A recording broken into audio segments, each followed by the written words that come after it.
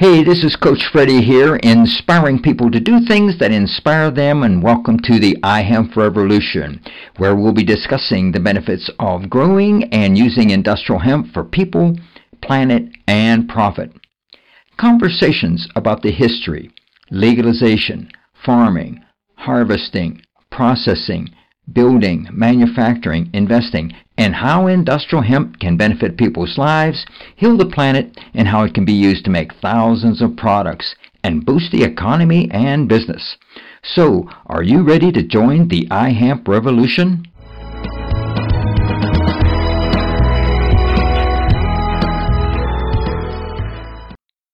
Science for agriculture and food, pretty much my entire career of now over 30 years. And as of last year, we got heavily involved with the industrial hemp pilot program here in North Carolina. We do have a testing laboratory that we started about 4 years ago in Durham. And again, we are testing all sorts of stuff, agriculture and food related, and beer is just a liquid form of food, so we work with a lot of craft breweries, farmers, berry farmers, sweet potato farmers, tobacco farmers, but also food producers, beverage producers, and louder? I'm not sure I can do much louder. Okay. Yeah, and as of definitely this year, we got heavily involved in the industrial hemp testing. We are working closely with the North Carolina Department of Agriculture. As a matter of fact, this year we won a contract from them to do all the compliance testing that has to be done in order to be compliant with the pilot program rules. Make sure your THC levels are below 0.3%, otherwise it's called something else. So we do all that testing on behalf of the state, but we also do all sorts of testing directly for farmers, for processors, for end product retailers, and sometimes even for end users, customers. So why is it important to test your hemp? The first thing I already told you, you have to be compliant with the laws. In order for the crop to be called industrial hemp, your THC level has to be below 0.3%. But that's only the beginning of the story. Because in the end, you also want to produce a high quality product, right? And so the next thing we test for is cannabinoid profiles that tell you, and let me start out this way. So there are about over 100 different cannabinoids out there. They are all compounds, molecules that are closely related to each other, and they belong to the broader family of cannabinoids. But typically you only find about 10 to 12 of them in relevant amounts in your crop. And there are 10 to 12 that you find pretty much in all cannabis plants. And and we can do the profiling. You actually can see one of the instruments that we use for that displayed there in the Shimatsu booth. But Shimatsu also has some larger pieces of equipment that set you back like close to $500,000 per instrument that can do a lot more than just cannabis testing. And we utilize some of those as well. So why is it important to test for quality? Because in the end, you want to produce a high quality product, right? And when you grow a crop, you want to grow it to the highest quality that you possibly can.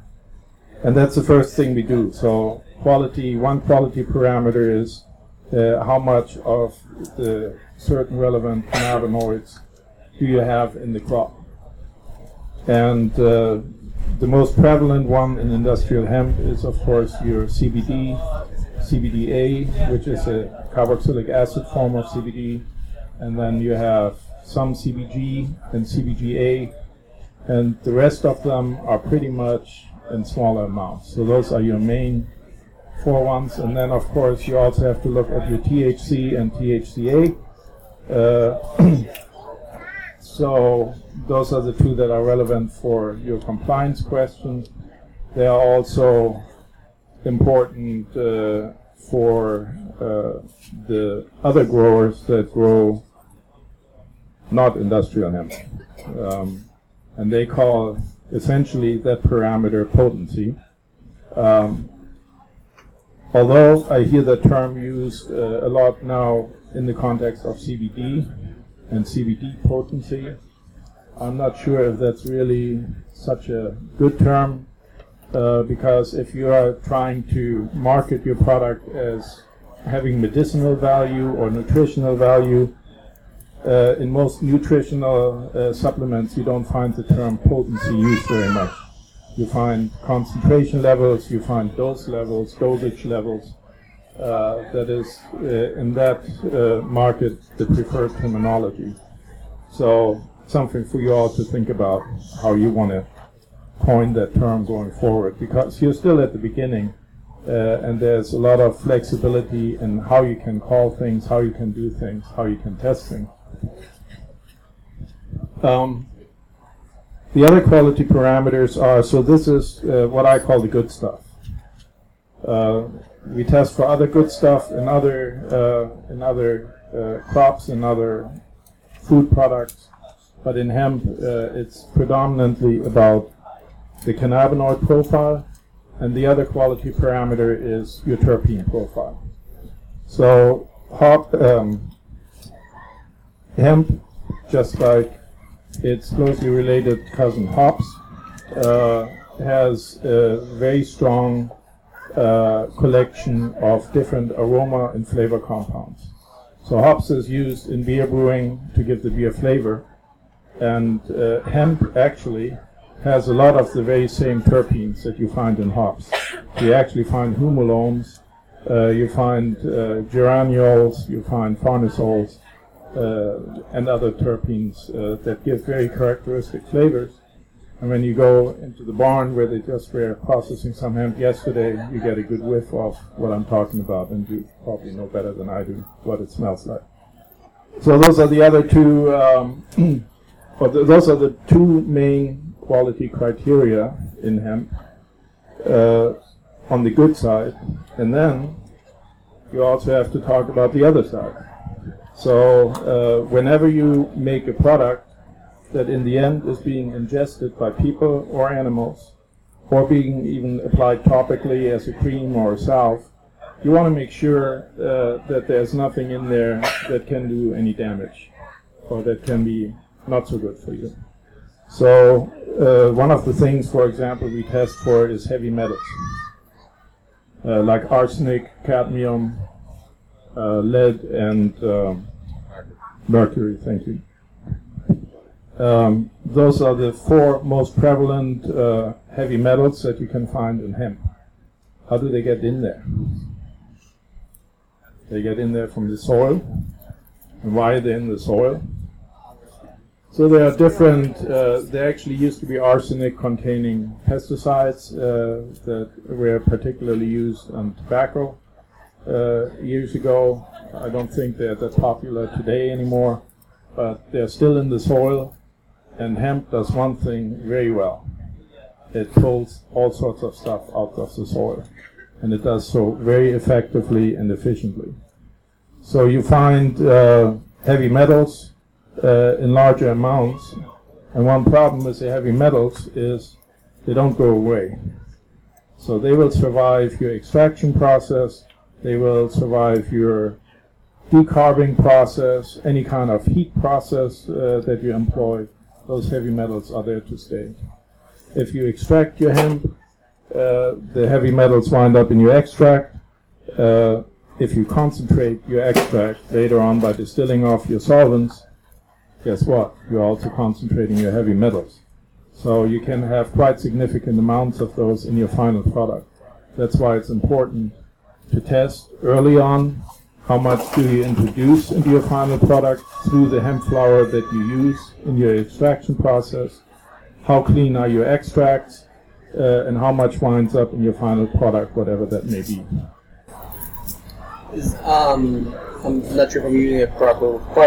Phytoremediation, if one, is that the word? If you were to plant it, would it then, it's in a bad, whatever, arsenic and whatever else, bad heavy metal, concentrated field, would it, I know it does it take it out? I mean, so then the next year it'd be fine, or what does this mean? Well, we actually have 2 clients that use hemp, industrial hemp, for soil remediation. So they have some heavily contaminated soils that have some significant pesticide residues and heavy metal residues, and they are using hemp to clean it up.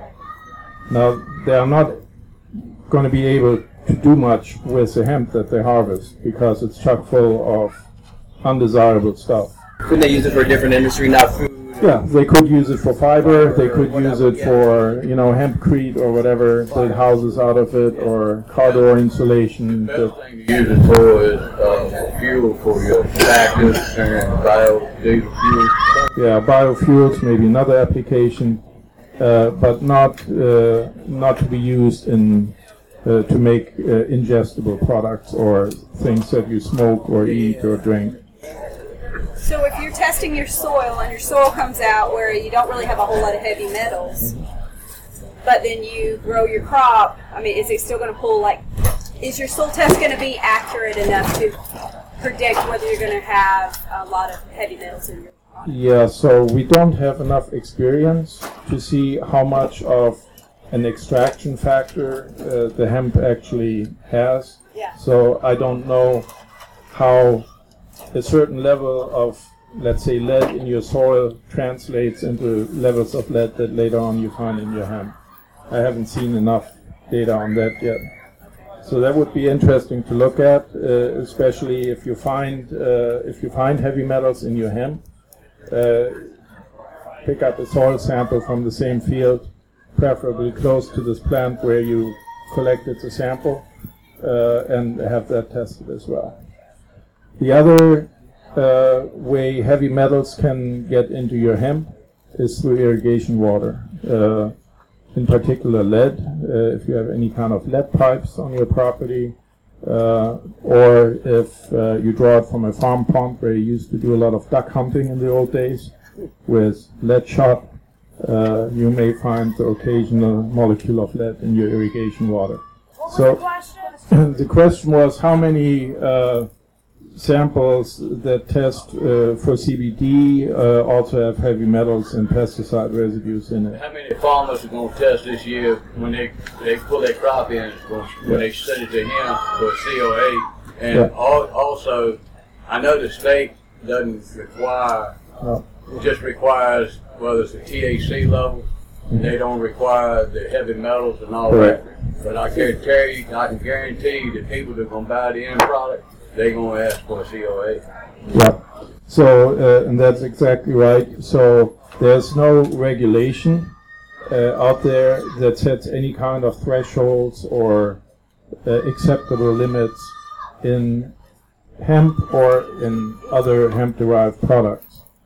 It's actually in the absence, you see that quite frequently, in the absence of established official standards, what do people do?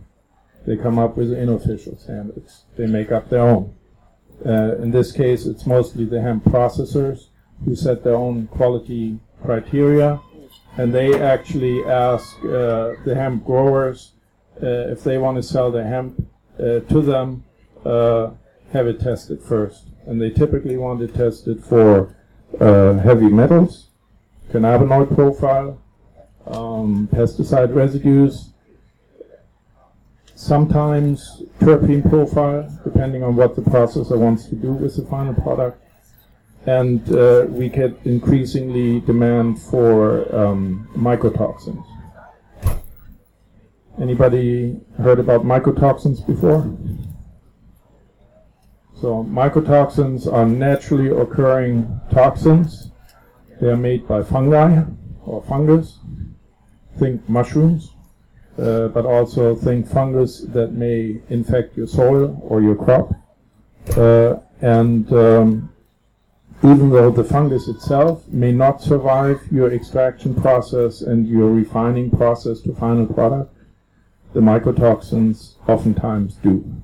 They're pretty tough little molecules, and they stay in the process oftentimes all the way to the end. And unfortunately, it doesn't matter if you grow your crop conventionally or organically. Your mycotoxins can be present in either one. As a matter of fact, there are some studies out there that mycotoxins, certain type of mycotoxins, can be more prevalent in organically grown crops because some of the fungicides actually suppress mycotoxin-producing fungi. There's also the other side. Sometimes fungicides can actually, by knocking out, for example, powdery mildew, they can make the mycotoxin fungus thrive because you just knocked out their competition. So just because you're using fungicides doesn't mean you can suppress mycotoxins. And the only way you can figure out if you have a mycotoxin problem or not is test for it. You test first? Hmm? Soil test? No, soil test in itself won't help you because it may be that the fungus is in your crop or on your crop and the mycotoxins get in there in the crop, not through the soil. But the real world problem is a mycotoxin. Yeah. Depends on which mycotoxin we are talking about. So some of them are pretty strong carcinogens. Some of them fall into the CRM class, meaning cancerogen, reproductive or mutagenic. So they are all chronic effects, long-term effects. There are some mycotoxins that are now being associated with Parkinson's disease and ALS. There are, and the bad news is they're everywhere. In the EU, they have relatively strict standards, and testing has been done for quite a while, and the European Union has rejected relatively large shipments of certain types of food products. I remember pistachios. At one point, you couldn't buy pistachios in Europe because the countries they came from, every single lot was infested with mycotoxins and didn't pass the legal limits that the European Union had set. So it is a problem, but you also have, aside from the chronic effects, you have acute effects. There's one toxin in particular that is called vomit toxin for a reason. So very immediate, you get sick to your stomach and you feel very nauseous, and it can be fatal. I was just going to ask, how do you get mycotoxins in your plant? I mean, where do they come from? From the air or from the... So the fungal spores can be in the soil, they can be in the air, they can be in neighboring crops. They mostly thrive when it's cooler, humidity, they like it dark. They don't like bright sunlight so much. But you never know when you have the right conditions for a mycotoxin. So the only way to figure out whether you have an issue or not is you test for it. And a lot of folks tell you, oh yeah, we test for mycotoxins, and they test for one out of, or two, or three, or four, or just one class, like the aflatoxins. We are currently running a screen of 21 different mycotoxins from totally different families of toxins, of molecules, and we do that at very low detection limits because some of these are very toxic even at very low levels. You said that a lot of the mycotoxins may get through the processing. I've heard claims that supercritical CO2 remediates like mold issues. Is that not true? There are some that are perfectly well extracted with supercritical fluid extraction. As a matter of fact, there are published methods that use exactly that extraction technology to get the mycotoxins out of the plant matrix and make it measurable in the mass spectrometers. So supercritical fluid is actually a relatively non-selective extraction solvent, similar to ethanol. Ethanol will extract them just fine. Yeah, you find mycotoxin on all sorts of crops. You find them on cereals. That's where some of the largest problems were observed, especially if the cereals were stored in silos for an extended period of time. There's one story that at the onset of the Second World War, the Russian military opened their grain silos to feed the military horses, and they managed in 1 month to kill over 100,000 horses due to mycotoxin infestation. Not really. The freezing process will do nothing to the actual toxin. It may kill the fungus, so you won't. It will stop producing more. But the toxins that already have been produced and are in your crop, they are there to stay. So, what drying process you use at that point, once the toxins have been produced, doesn't matter. So it helps to keep your raw material dry quickly or frozen. The fungus doesn't like to grow when at freezing temperatures. So it's a way to preserve it, but you won't kill it. So it sounds like the testing for the mycotoxins is, say, like the whole bud affected. If you remove the fungus part that you can see visually, you remove that part, you have the other part where you can't see it anymore. Would that likely test high in the mycotoxins because it was part of that same cluster, or is that? Yeah, so some of the fungus you may be able to see with the naked eye. A lot of times you're not able to see it. It's small amounts that even can be inside your crop and not just on the surface. And it's usually not evenly dispersed over your entire field. So you do have somewhat a dilution factor. When you have the whole field, it's unlikely that your whole field will be infested with the fungus. It's probably just portions of it and only portions of the plant. But it's very difficult to figure out which part is infested and which is not. But it brings me to another very important point when you do testing. One question I always get is, how do I pick a sample? How do I create a sample? And the sample has to be representative for what you want to test for. So if you want to know what is the average mycotoxin level in a field, you have to pick sufficient number of flowers from different parts of your field, evenly dispersed, as evenly as you can, from the top of the plant, from the middle of the plant, from the bottom, and that will give you kind of a composite mixed sample that hopefully is representative for your entire lot, which does not prevent you from still having a small patch where you may have an extra strong infestation, and if you somehow manage to harvest that so selective, and it winds up, let's say, in a particular extract, or you bake brownies with it, some of your brownies may have a lot more mycotoxin in it than others. So, if you live in a climate and are growing in a climate where it gets cold in the winter, does the freezing kill the fungus? it suppresses it usually. Yeah, and when it highly depends on the conditions. It's very difficult to predict. But in general, you can say if you have a well aerated crop, and as a hemp grower, you already have an advantage because you grow your plants pretty far apart if you grow them for CBD. So they're usually very well ventilated.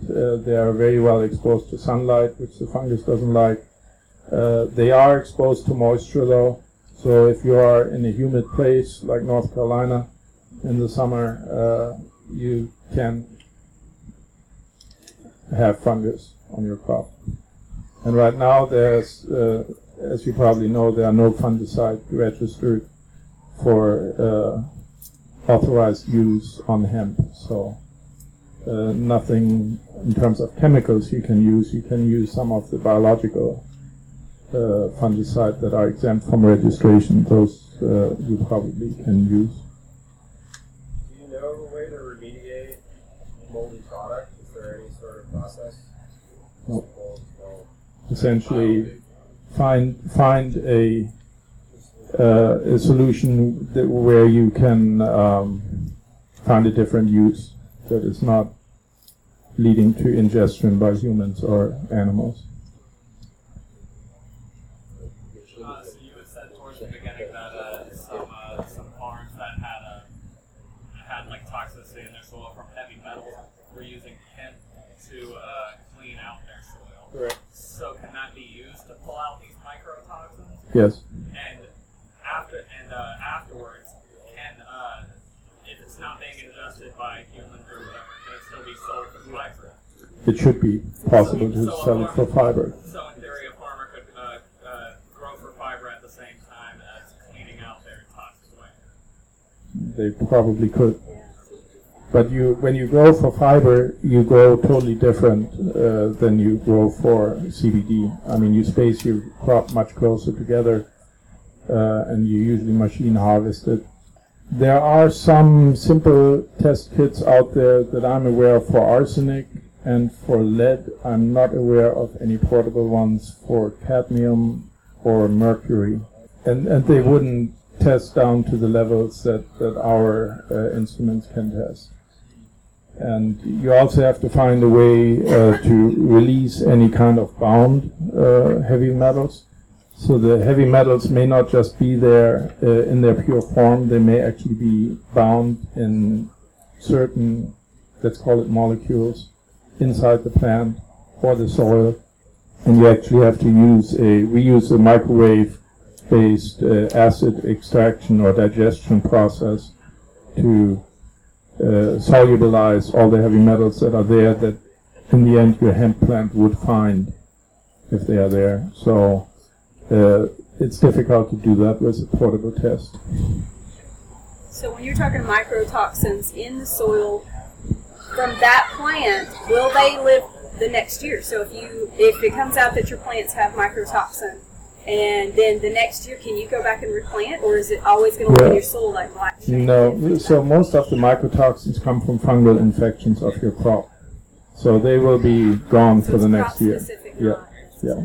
Yeah, so let's talk about pesticides for a little bit. How do pesticide residues get into your hemp and hemp-related products?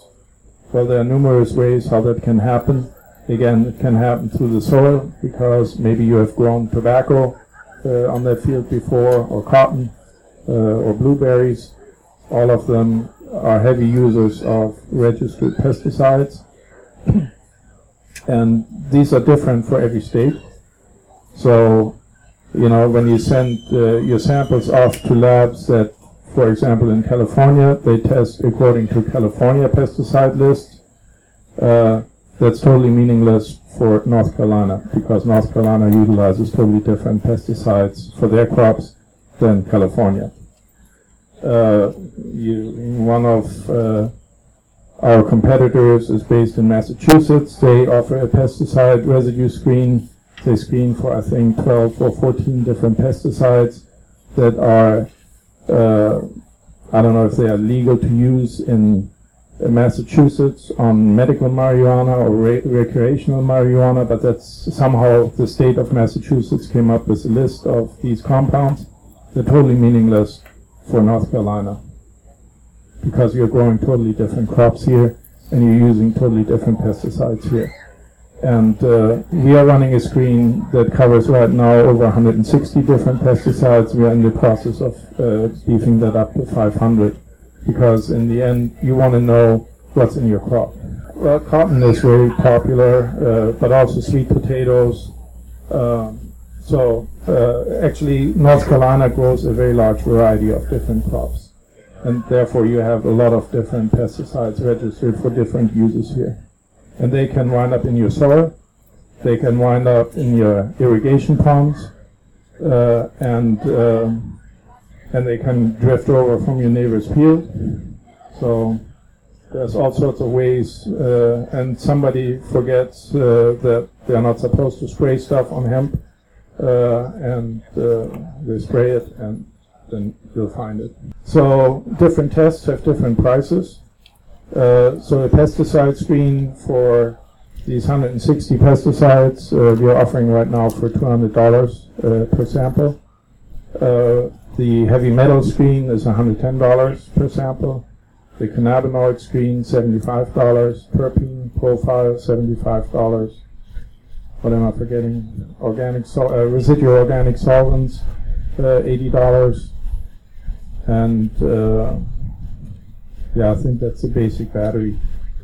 The mycotoxins are, for the 21 mycotoxins we charge $200. So if you want the whole battery, you wind up just south of $800, yes, per sample. So but we see them. So we analyze for neonicotinoids. They're a group of insecticides that got a lot of bad press recently because some folks associate them with bee colony collapse disorder. Yeah, so we certainly can test for that. We test a lot of honey for that. We even test dead bees for neonicotinoids, the whodunit kind of deal. There's a lot of research being done on GMO. I'm not aware of any GMO research in the context of hemp yet, but probably just a matter of time. I don't know. Yeah, so I'm not aware of any genetically modified hemp. Do you think that down the road that this tobacco industry is going to have to end up doing the same thing that we have to do to test metals and everything?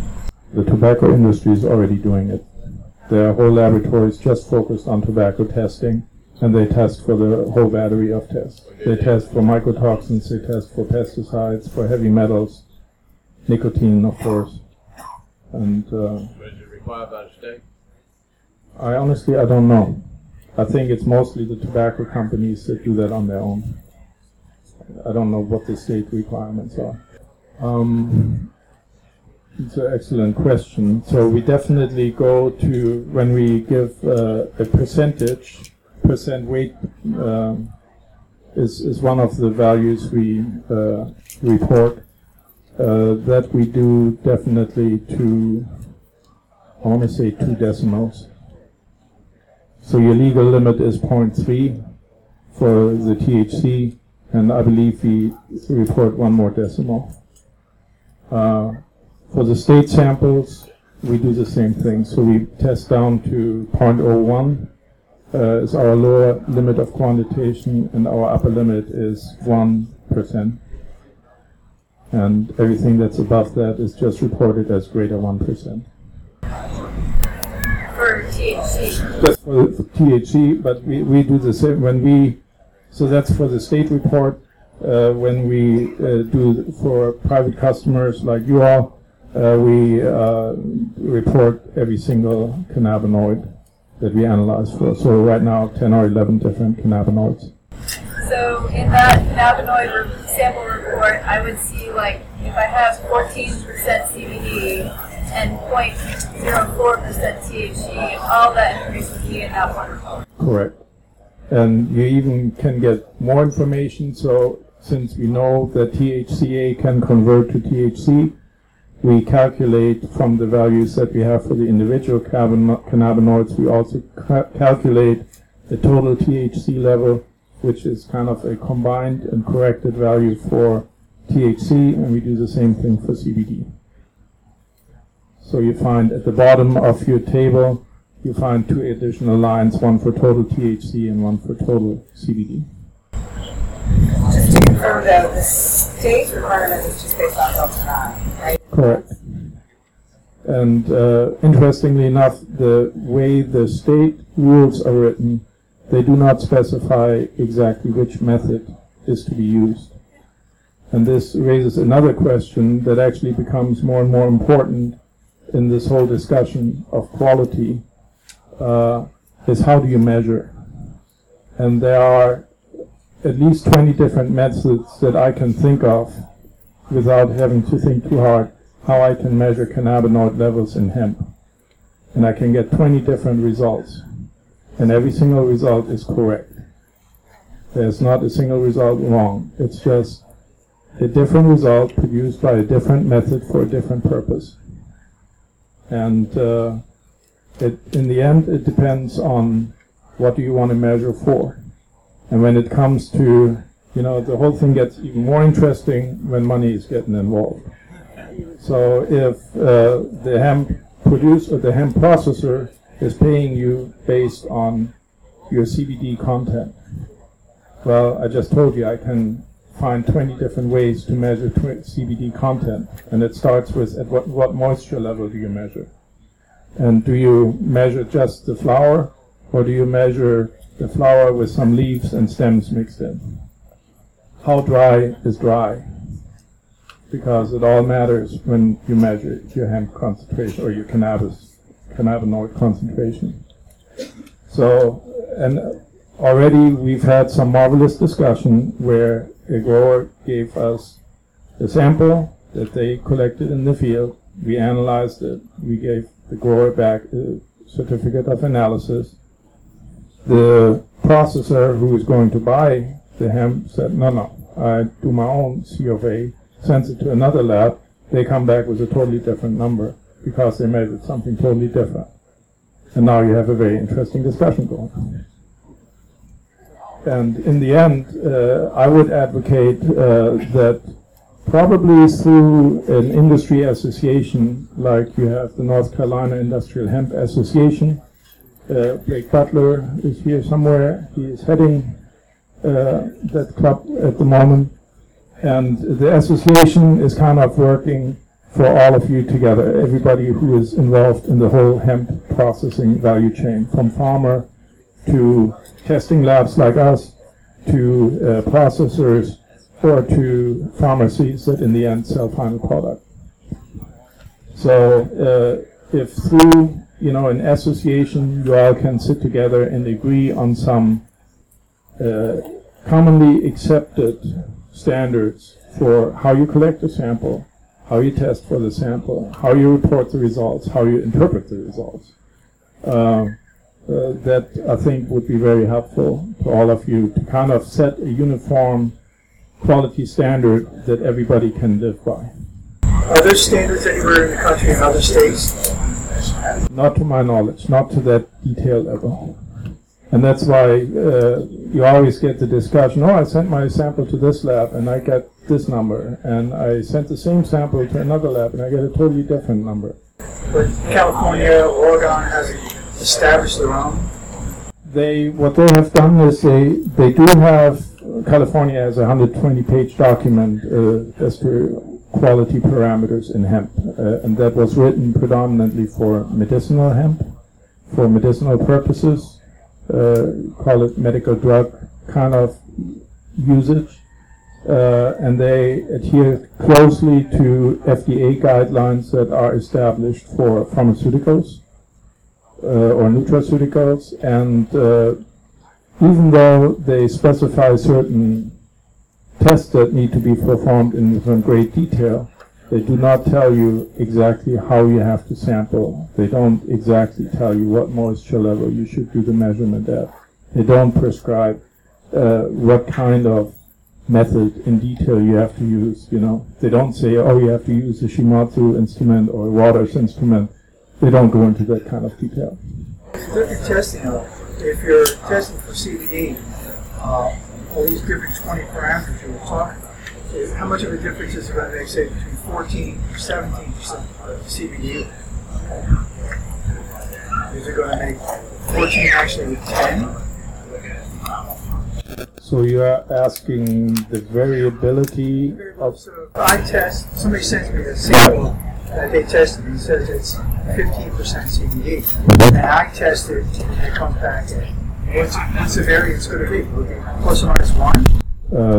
We have seen between different labs, and we have been involved in some of these tests where somebody split a sample multiple ways and sent it off to different labs, and we got to see the results, and they were quite different. They were sometimes 20% different. Yeah. So what we found is that extraction with any kind of organic solvent, whether you use ethanol or methanol or magic mixtures of octanol and hexane and God knows what else, or supercritical CO2, the drier your hemp sample is, the better your extractability or your extraction efficiency.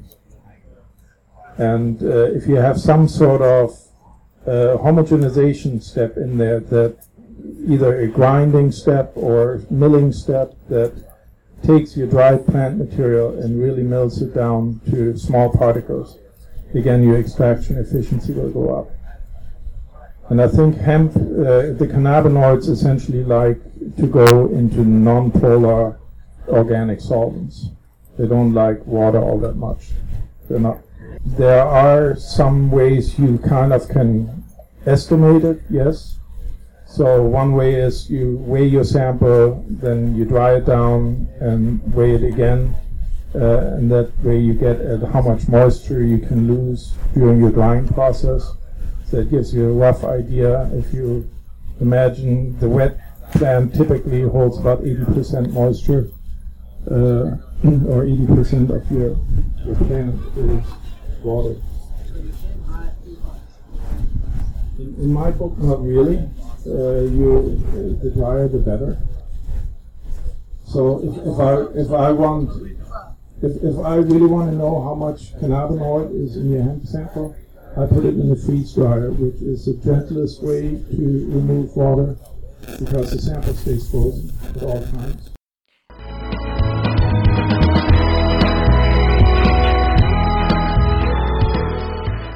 I want to thank our listeners for tuning in today, and make sure that you subscribe to the iHemp Revolution podcast on iTunes or Stitcher Radio.